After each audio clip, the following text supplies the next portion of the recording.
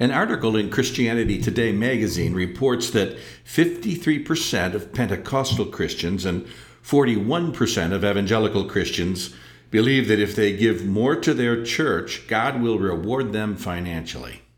In common parlance, this is known as the prosperity gospel, which could be defined like this: the teaching that believers have a right to the blessings of health and wealth, and that they can obtain these blessings through positive confessions of faith and the sowing of seeds through the faithful payments of tithes and offerings.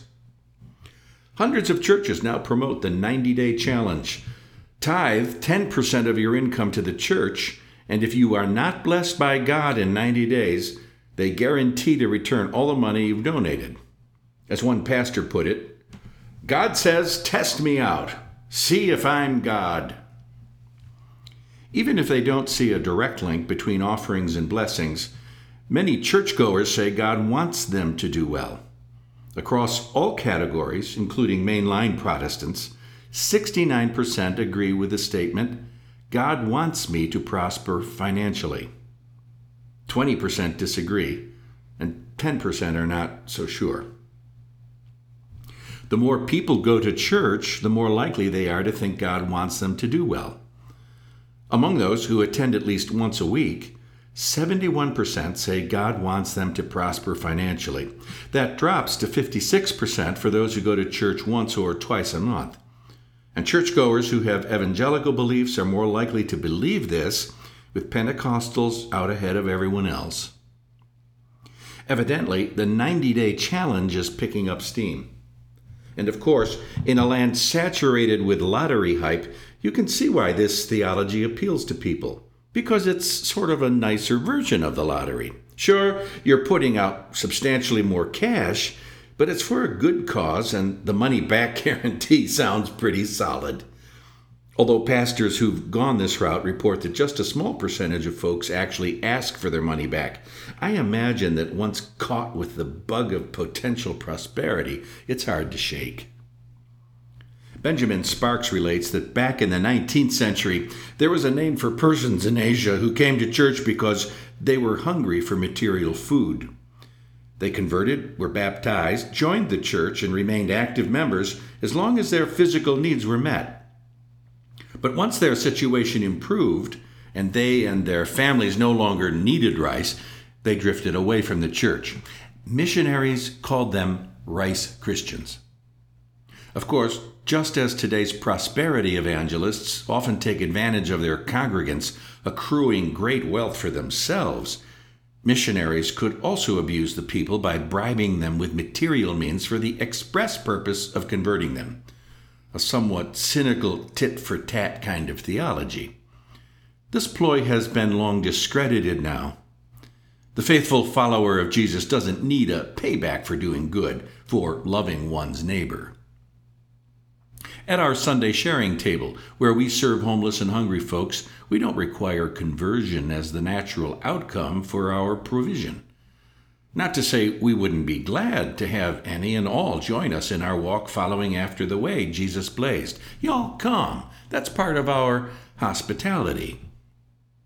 And in Flor de Campo, in our partner church outside of Cartagena, Colombia, that church doesn't require membership in the congregation for the daily meal served to over 100 children, or for the recipients of the loans in our micro-lending program. And we don't ask them to tithe to the church so that God can prove his bona fides. God doesn't require a down payment, as it were, to release a flood of blessings. The Colombian Methodist Church has a laser focus on the poor in their nation. They are clear about the mandate to love God and neighbor. They still need money, of course. The clergy work for next to nothing, but they love God and they want to live the gospel. I've learned from them in this, and some of you have as well, who've gone down there with us. It's hard to reconcile, to make sense of this great material disparity. It is true, as Mahatma Gandhi observed, that there are people in the world so hungry that God cannot appear to them except as bread. But there are levels of revelation beyond that, beyond sating physical hunger. There's another hunger we all humans share, something deeper, broader, higher, and wider. Something that gnaws at our souls. Hard to describe, really. Hard to pin down exactly. This sense of something important, transcendent, that pervades our existence. It defies tangibility.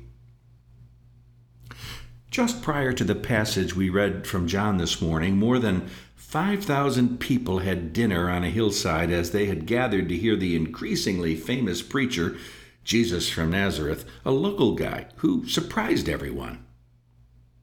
Just a few days ago, he had blessed a couple of loaves and fish, and lo and behold, all had been fed. As the story is told, Jesus and his friends then tried to find some solitude because the people wanted to make him king. But that wasn't Jesus' shtick. The text put it this way: when he realized that they were about to come and take him by force to make him king, he withdrew to the mountain. And then he slips away with the disciples across the sea to Capernaum. That's how our passage began today, with the crowds trying to find him. And eventually they do find him, and they question him about his intentions. Jesus responds that the only reason they want him is because he fed their bellies, which leads him to say cryptically, "Do not work for the food that perishes, but for the food that endures to eternal life," whatever that means.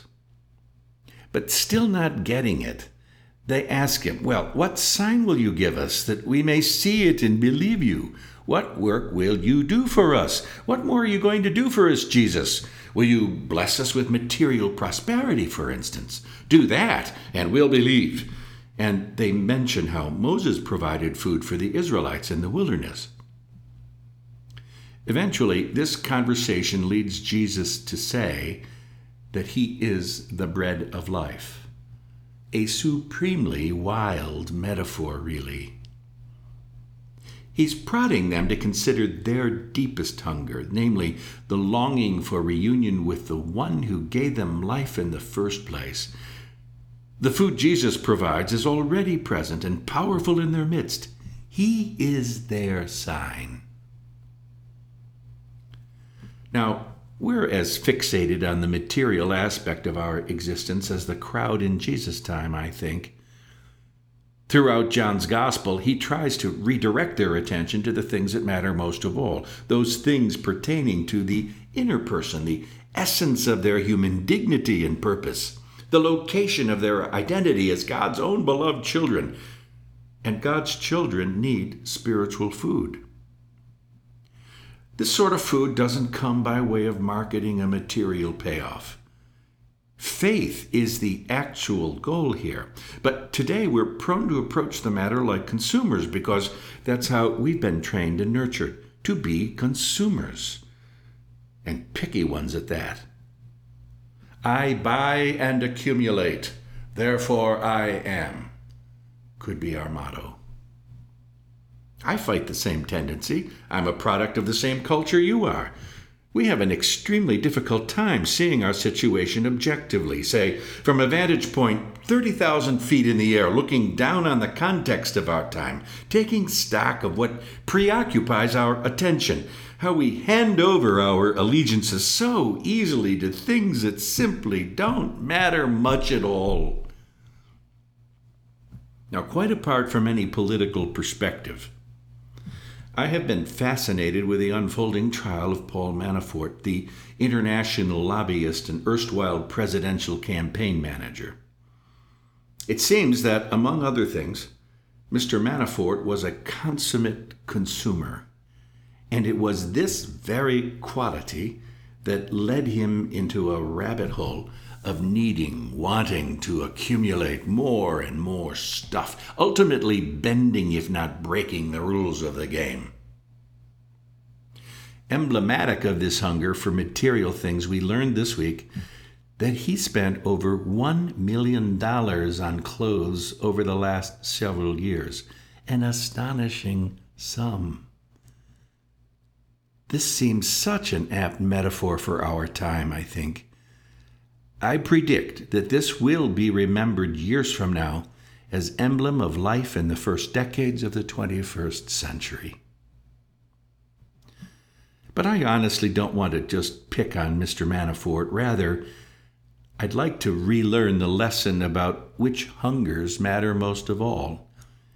I want to be pointed back to examining my own heart and mind, my own preoccupations.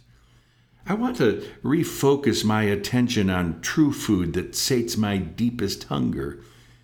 I want to remember that no one is excluded from the food that Jesus offers. And by way of example, I want to remember that everyone is invited to the meal we are about to share.